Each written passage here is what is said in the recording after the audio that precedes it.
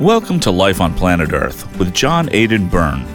Before COVID, self-harm was on the rise, specifically within the middle school grades. I worked with a counselor or a therapist who dealt primarily with adolescents and this particular portion of self-harm. And her feedback to me was the middle school ages between grades 6 and 8, there has been an increase, and this was before COVID. What COVID did, in my estimation, was it exacerbated people who were already having some mental health challenges. So those who were thinking about self-harm, when you add the isolation part, they feel as if they don't have anybody to speak to. You were just listening to Robert Allen, a mental health coach and expert, a business consultant who is taking a close look at the many pressing issues facing Americans and workers in the world of COVID and beyond.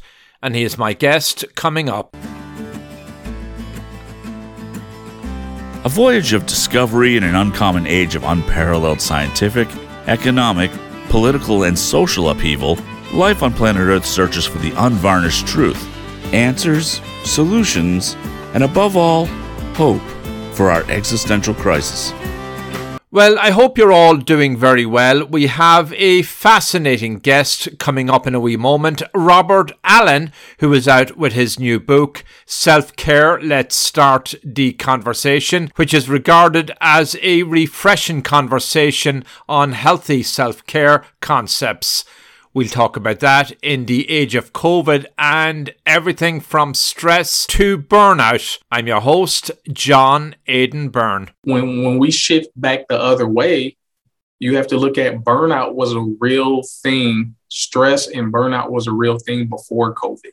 Yeah. So if people return to their usual or normal day of life, then they enter from one stressful situation to the next stressful situation. And where I come in and try to provide a little guidance and a little light is we have to deal with the stress, whether it's on this side or this side.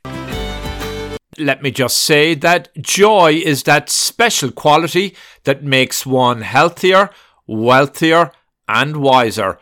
But a joyful outlook is a tough thing to muster in the post-pandemic age of economic decline and social unrest. Fortunately, a new book is bringing hope and timely, actionable advice people can use to better their lives in the post-COVID era. From the ambassador of joy, Barry Shore, comes The Joy of Living, How to Slay Stress and Be Happy. Part workbook, part bullet journal, part memoir, this book serves as an inspirational guide to happiness and self-improvement in a time of unease and misgiving. Author Barry Shore shares his incredible story of perseverance after being afflicted with a crippling disease that left him completely paralysed overnight. Rather than wallow in self-pity, Shore instead chose to better his life and the lives of others, discovering the joy of living regardless of circumstances.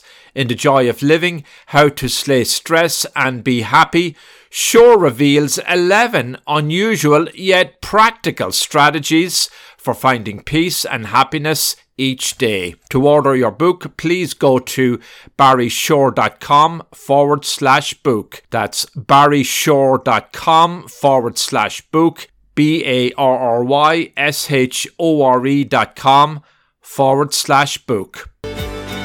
Sure, look, it's grand to have you back. Adopt US Kids presents What to Expect When You're Expecting a Teenager. Learning the lingo. Jelly. Jelly adjective. Jelly is a shorter, better way to say jealous. As in, Chloe, I am like so jelly of your unicorn phone case. You don't have to speak teen to be a perfect parent. Thousands of teens in foster care will love you just the same. Visit adoptuskids.org, brought to you by the U.S. Department of Health and Human Services, Adopt US Kids, and the Ad Council. My guest is Robert Allen. He's the CEO of New Dimensions Consulting Services Solutions. He's a mental health activist and growth coach, and he has a new book out, Self-Care, Let's Start the Conversation. Well, we talk about everything in my interview, so fascinating. And next time we catch up with Robert Allen, we'll talk about his memories of Detroit City since he made his move to a new locale. You'll enjoy Robert. He has lots to say about the world of COVID, mental health and stress, and much more. I'm your host, John Aidan Byrne. Welcome to my show, Robert. Hello, thanks. Thanks for having me, John. I appreciate being here. Where are you today? Today I am in Milwaukee, Wisconsin. I know you're originally out of the Detroit area. We could talk about that in a little bit.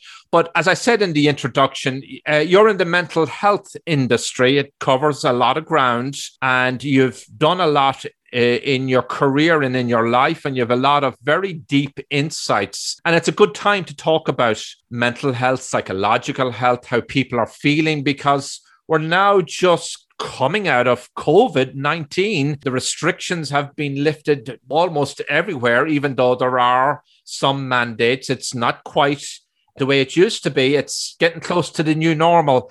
How do you see it? Well, interesting you should say that. COVID has really hit us hard, as a nation, as a world. And so from the mental health standpoint, we've seen an increase of mental health related sessions. So I served in Las Vegas area, served as a CPC, clinical professional counselor, and served at a private practice as well as a senior living facility to provide mental health services to the geriatric population. But on the private side, or clinical private side, we've seen a vast influx of people who are just burnt out. They're stressed out. Depression has meet an all-time high. I believe the numbers globally, 350 million people are affected by depression or mood-based ailments, mental health challenges. Wow, they're big numbers. And according to the headlines, COVID has made things worse. Social isolation, the unemployment, of course, that cuts into people's personal dignity and purpose in life. And it's a meal check, and very important.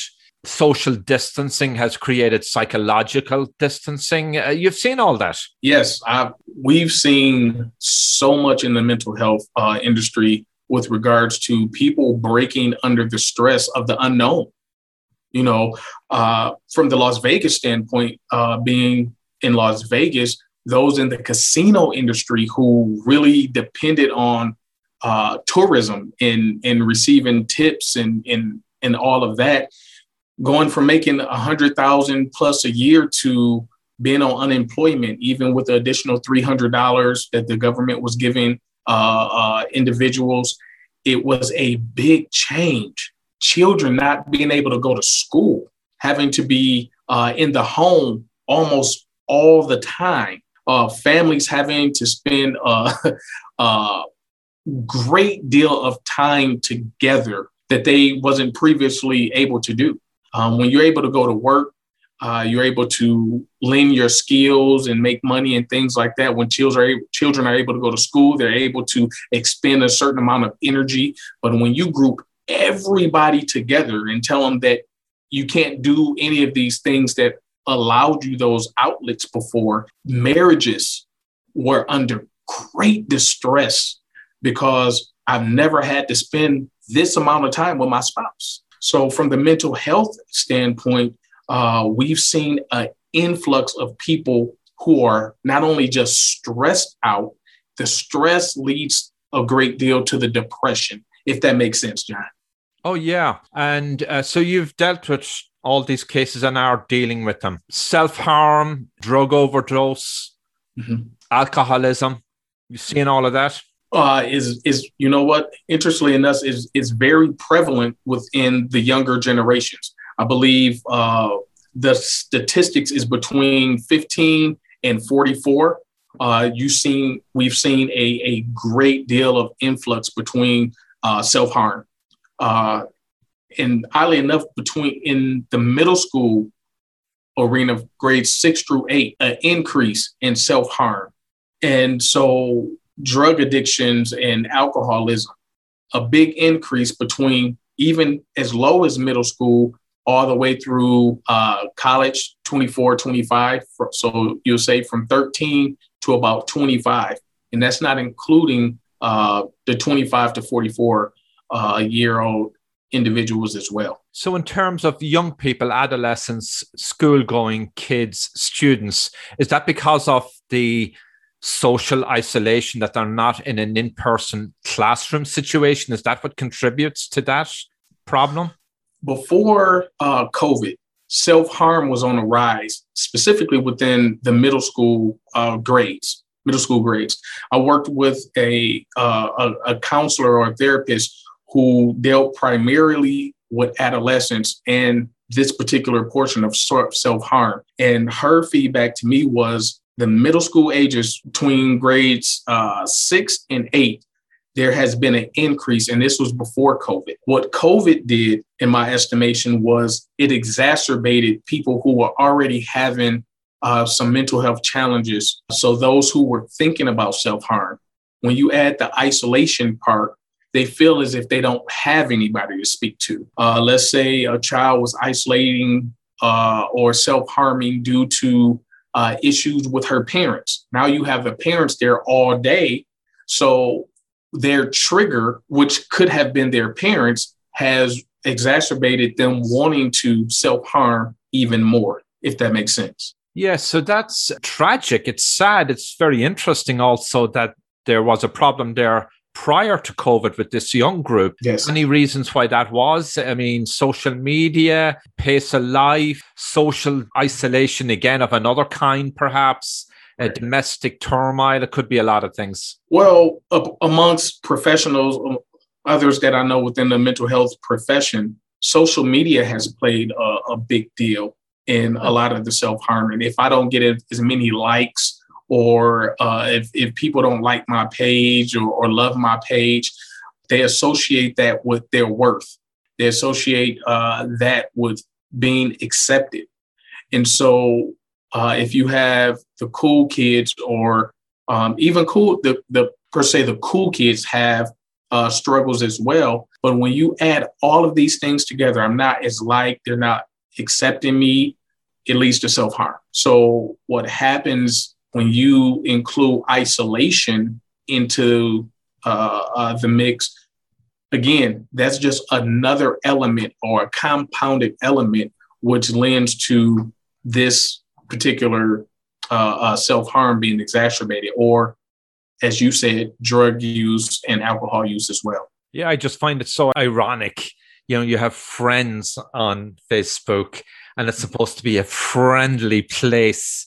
Mm-hmm. And it's not so friendly when you look at some of the content. And we sort of have a kind of a family rule. We just post the odd thing about a family event, a birthday or something. No politics, no denigrating somebody's character. Just keep that for somewhere else. We've heard the term cyberbullying. Yes, real big. And so that goes back to what we were speaking about a little earlier about the advance or the increase of self-harm and depression and all of these other ailments. Because, before, you may have had maybe 1 or 2 bullies in school.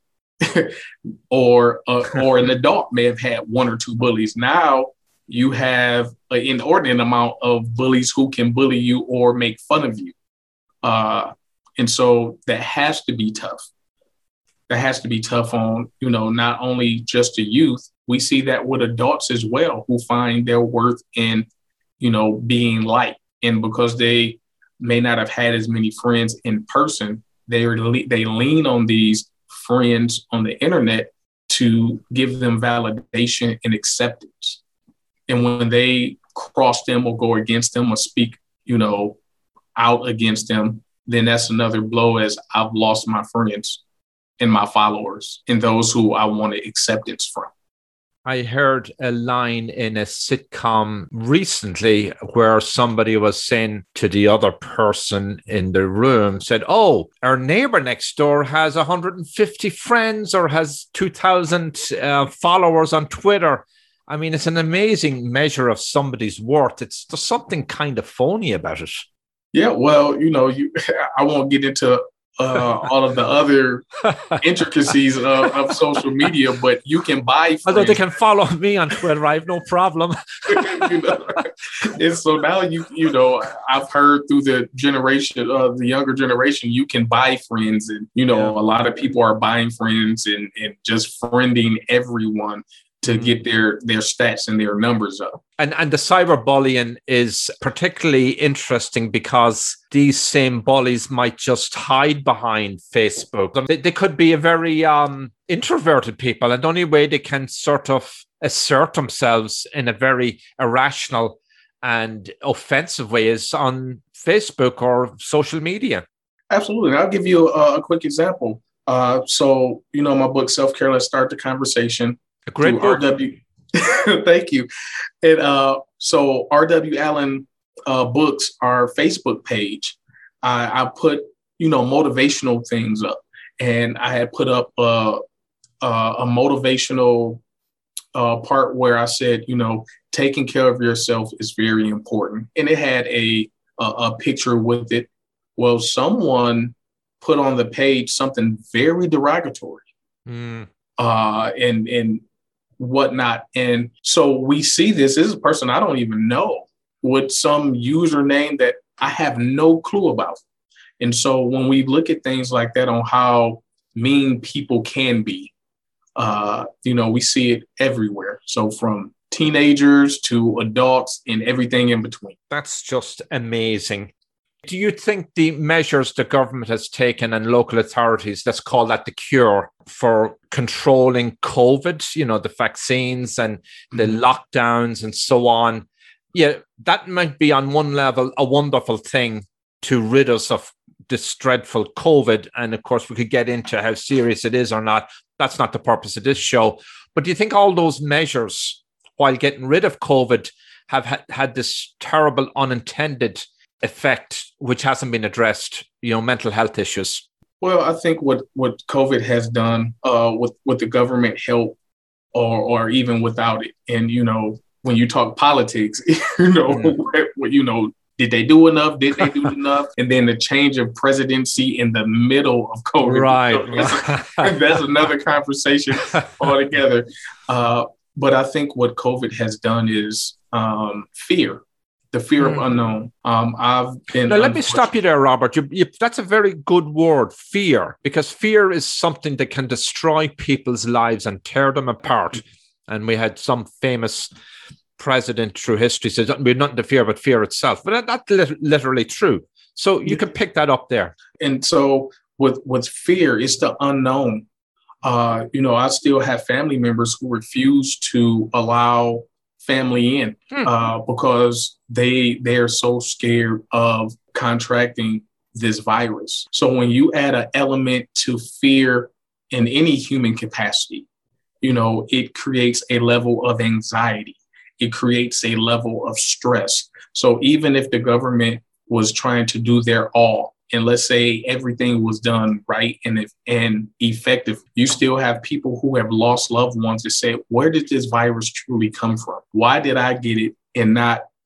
So I'll be a little transparent here. I contracted COVID and I was the only one in my immediate family, my wife, my children. I was the only one who got it, but I was the one that was at home, not going out, not traveling. I wore my mask when I went out.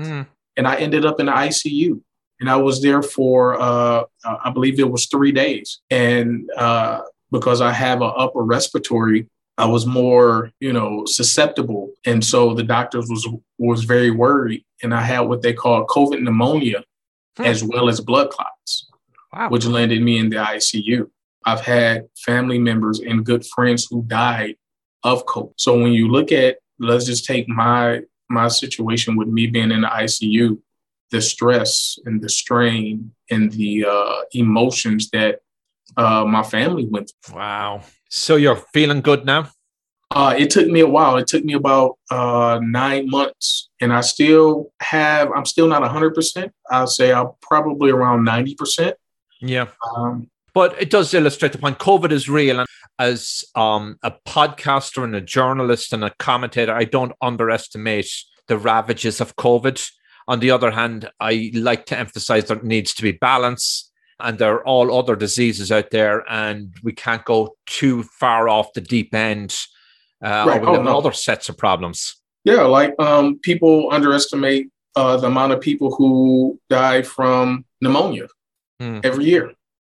When you look at those numbers, traditionally of those who die from pneumonia, those numbers are quite larger than COVID numbers, but COVID is what we're dealing with right now. So when you look at people and you look at the unknown and you add fear element to it, and then, the uncertainty, it really matters. I feel there's more fear, again, to use that word, in the world, and it's not going to go away anytime soon. And there's probably some level of irrational activity and mental behavior and neurosis that wasn't there before. Mm-hmm. So are we ever going to get over that? Well, I think when you think about the flu and when the flu had just came out and before there was a flu vaccination, how many people died of the flu? So I think we're resilient. I think that we will get past this. It's going to take time. However, to your point, I think that now more than ever, we really need to pay attention to the mental health aspect. I'm not sure when the flu came on the scene back in the day that mental health was a significant factor. It was just, this is what happened. Let us deal with it. Let us get a vaccination and let's move forward. Now, with mental health being on the rise before COVID and now exacerbated after or during COVID, I think we have a responsibility to pay attention to mental health and what people are saying they're struggling with. Well, that's a good way to lead into my next question, because you have said businesses need to double down on their initiatives post-COVID so that their employees are well prepared. Why do you say that, and what sort of initiatives? So typically in the workplace, and I think the workforce, they try. And so sometimes when you deal with mental health and resources for mental health, it ends up in a flyer. It may end up as a blurb in the newsletter or on the website. And it may be a little bit of a promotion to say, hey, we really want you to take care of yourself. But I think we have to be more innovative in saying, what are some of the struggles and what are some of the needs of our employees and of our staff? So, for instance, we do a lot of surveys on everything else. It would be good for employers to say, hey, work-life balance, 1 to 10, where would you say? What are some of the things that you would like dealing, or information that you would like dealing with stress, dealing with work-life balance, dealing with depression, or dealing with grief? What are some of the things that you feel that would be beneficial to you? I think sometimes big companies or big organizations, we don't ask the right questions, and we just give people what we think they should have instead of really having the person being personable and saying, hey, what's meaningful to you? Hi, I'm Danica Patrick. Watching my nieces grow, play, and learn is amazing, but not every child gets to be carefree. 1 in 6 kids in the U.S. are hungry. This breaks my heart, and it's something that Feeding America is working to change. Each year, the Feeding America network of food banks rescues billions of pounds of good food that would have gone to waste and gives it to families in need. To help, visit feedingamerica.org. Brought to you by Feeding America and the Ad Council. My guest is Robert Allen. He's the CEO of New Dimensions Consulting Services Solutions. He's a mental health activist and growth coach, and he has a new book out, Self-Care, Let's Start the Conversation. I'm your host, John Aidan Byrne. with a lot of companies, I know in the New York area, it looks like they're going to bring a lot of staff back in September. That seems to be the sort of popular date. A lot of employees have been working from home for the past, God, it feels like 2 years now, but it's not twice. But yeah. It's been a little over a year. In the middle of lunch break, they can go out and do the garden or something or go for a run. But it's not going to be like that. They're going to have to drive to work, go out, take tolls or buses, or some of that's grueling and stressful. Do you think we might see a slightly different work-life balance, that more employees will be given more opportunity to work from home a few days a week? And is that a good thing? Well, I think it's going to be based off the person. And I think that's, again, something that needs to be talked about and surveyed with companies and employees. Certain jobs will not be able to function as such. Like you can't do, as a nurse, you're going to be needed in the hospital. So some of those jobs that we've seen which was very stressful during COVID, they're not going to get a reprieve to be able to work from home. So they won't have that option. But I think for those who may have the options with particular companies, I think where I would be a little cautious is for people going back and doing too much too soon. Yeah, so it has to be a slow transition. So, I'm excited. I've been off work for a year, 16 months, cooped up in the house. Now I want to go to work and I don't want to come back home. I just want to work all day, which leads to another form of burnout. Yeah, to what you are the expert on. And so when we shift back the other way, you have to look at burnout was a real thing. Stress and burnout was a real thing before COVID. Yeah. So if people return to their usual or normal day of life, then they enter from one stressful situation to the next stressful situation. And where I come in and try to provide a little guidance and a little light is we have to deal with the stress, whether it's on this side or this side. Well, it's been a whole different environment during COVID. Office workers, clearly not people who work on building sites or construction sites, as they call them in America, or law enforcement or nursing or, any professions that require you to be present. The whole dynamics are much different when you work from home. Zoom became very popular. And so Zoom meetings replaced the boardroom meeting or staff meetings. Mm-hmm. So I'm curious on your take on that, because my experience with some of staff meetings, boardroom meetings in the pre-COVID was a lot of idle time and wasted time. Guys talking about the baseball scores, which is wonderful, and you never get down to the point. Whereas with a Zoom meeting, you get to the point, you get it over, and then you're ready for your next Zoom meeting. Mm-hmm. So in some ways, those Zoom meetings have created their own kind of stresses versus the traditional way. Yeah, I think you said it beautifully. We have to begin to have some balance.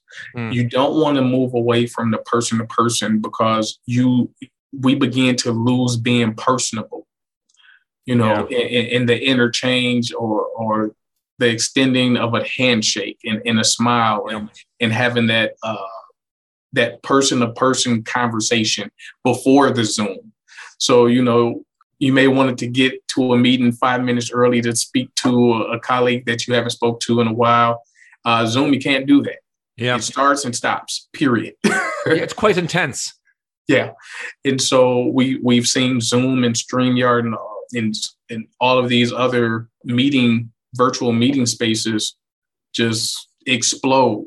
But I do want to say this, if you allow me, the virtual aspect has also helped in a way. And I'll give you an example. As I've said before, I've lost several family members due to COVID and several friends due to COVID. And before, if I wanted to attend a funeral and I lived out of state, I wasn't able to because I travel arrangements and job responsibilities. But I've been able to be present for some funerals and things that I would have not been able to be present at had not COVID came, because we never thought out of the box.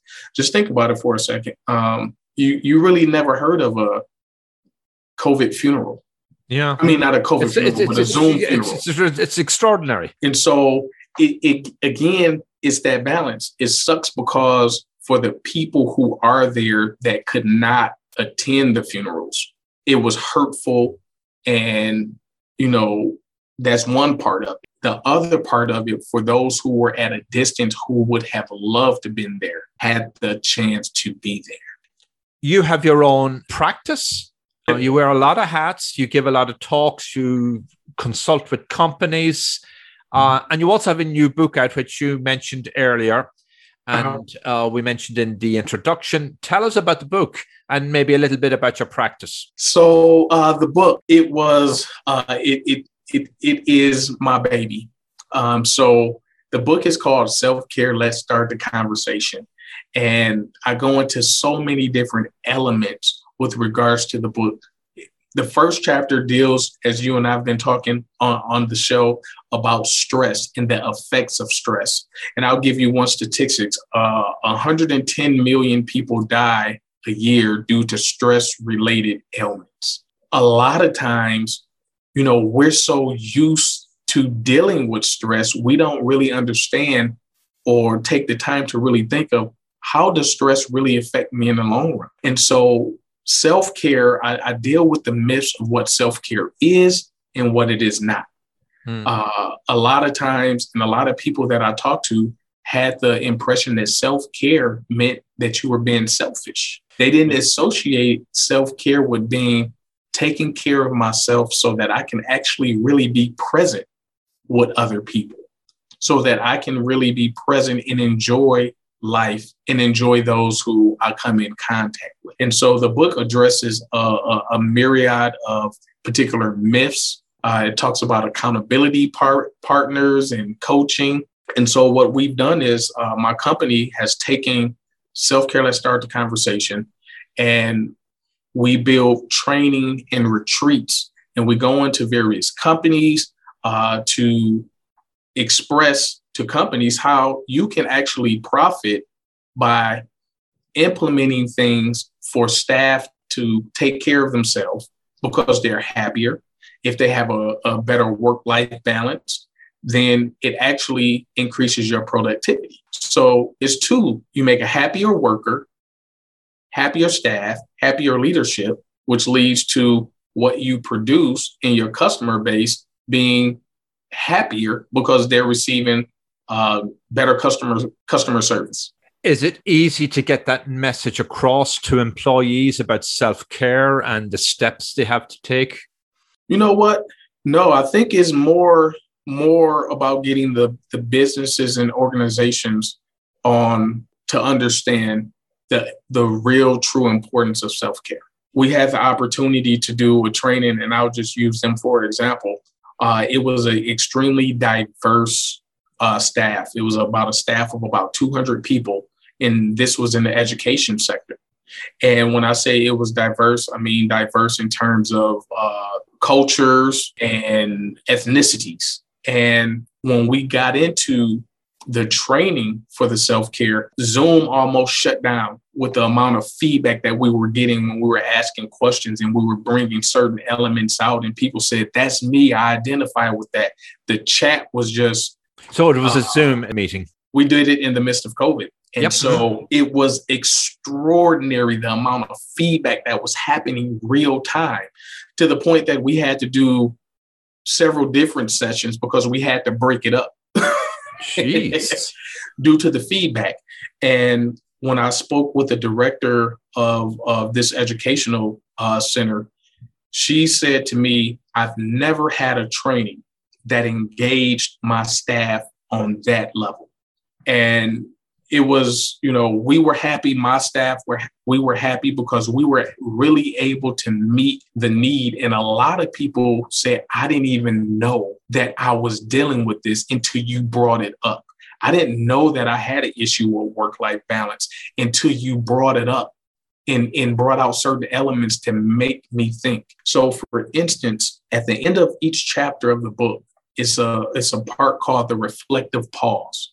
And the reflective pause causes the reader to really think from their point of view. Let's say culture, for example. You and I, we may be from two completely different cultures.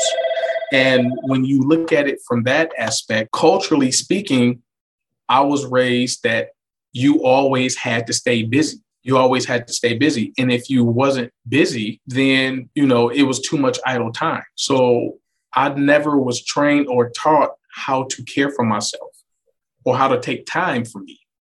So when you look at it from a cultural standpoint, how many other different cultures or ethnicities was trained in that same way, that you just continue to push and move and go forward? So you're getting a message out to the staff, take care of yourselves. It's a tough one to implement, I would think. I mean, what sort of practical steps would they adopt? Make sure you take your lunch break, don't work at the desk, maybe go for a long walk, go to the gym or read whatever. I mean, just they may say, I'm sure there are some of these things in the aggregate seem simple, but they're not so simple when people don't do them. Right. And so if you don't practice something, then you can't perfect it or get good at it. And a lot of people are horrible at practicing self-care for themselves. So they just don't do it. And so when you talk about practical steps, here's one for you. The art of saying no, not right now. Using me, for example, I was the workaholic. I had a successful. Well, I mean, that's pretty obvious, Robert, as far as you come with all your degrees and your book and everybody you've consulted. I hope you're taking it a little easier now. You know what? I had to learn. And that was one of the purposes of the book. I had to learn that I didn't have to be the best at everything and I didn't have to do everything. And I could not be all things to everybody and then nothing for myself. Yeah. So when we talk about the degrees, a lot of the degrees that I have was not due to I really wanted the degree. It was taught to me, well, education is important and you need to go as far as you can. So I did. I have 4 degrees, but if we're talking transparently, I really didn't want all 4. So again, what are you doing for you and to please you and to make you happy versus what are you doing to please and make other people happy because that's what was taught to you or what you assume to be as the right thing to do. So that we're clear about this is not the same as selfishness, right? I mean, you're not saying ignore your family and neighbors. No. And so definitely not saying that. So in the book, I go over 4 pillars. And they're called the 4 R's. And so the first is to retreat. Why retreat? Retreat to simply remove yourself or to get away from. The second is reflect. When you're able to get away from the stimulus or that which is stressing you and reflect on kind of how you feel, paying attention to your body, mindfulness, what's going on with you, what's working, what's not. Then you move into the third R, which is to replenish. What fills your cup in your most needful space? Mm-hmm. So, John, for you, for instance, what filled your cup? And what I mean by filled your cup, what made you happy or bring you joy in your 20s is quite different than what brings you joy now, currently. Yeah. And so that's where the book goes, that self-care is progressive. It's not stagnant. So the things that you did in your teenage years, 20s, 30s, 40s, is going to change as you evolve and as things from moving from just a regular staff member to a supervisor. What you need at that point as a supervisor, now that you're leading people, will be very different. In your practice and in the clients you meet, is there any one thing that stands out in your mind in terms of the mental health industry? Is there any one issue that's the biggest one out there? I am going to say stress. I'm going to say stress. And would you say stress is worse now than it was years ago, decade ago? Absolutely. Yeah, it's getting worse. It's getting worse because we are conditioning to be more and more competitive. Competition. So what with each other and in business, perhaps? Yes, in every aspect. In every competitive. For instance, look how competitive the market is right now for housing. Yeah. Everything now is moving towards being more and more competitive. And so with the competition bar being raised higher, that means you have to work twice or 3 times as hard to meet the minimum of what it was a decade ago. So what do you tell people who suffer from that kind of stress? Don't be always comparing yourself to others, and just do what's good for you, and that you can pay the bills and you have your house, roof over your head? Or is it that simple? No, because it's not that simple, and it's going to take steps. And again, self-care being progressive, it can't be all or nothing. And I think that's kind of what we get to. I'm so stressed out, I'm going to go on vacation, and that's going to relieve my stress, only to come back to the same issues that you had before you went on vacation. Right. So some things will deal with us taking small chunks out and saying, let me get my arms around it. What if you can't take a vacation? Well, part of your retreat will be taking 15, 20 minutes that's going to be meaningful to you. Self-Care, Let's Start a Conversation is the name of your book. Yes, sir.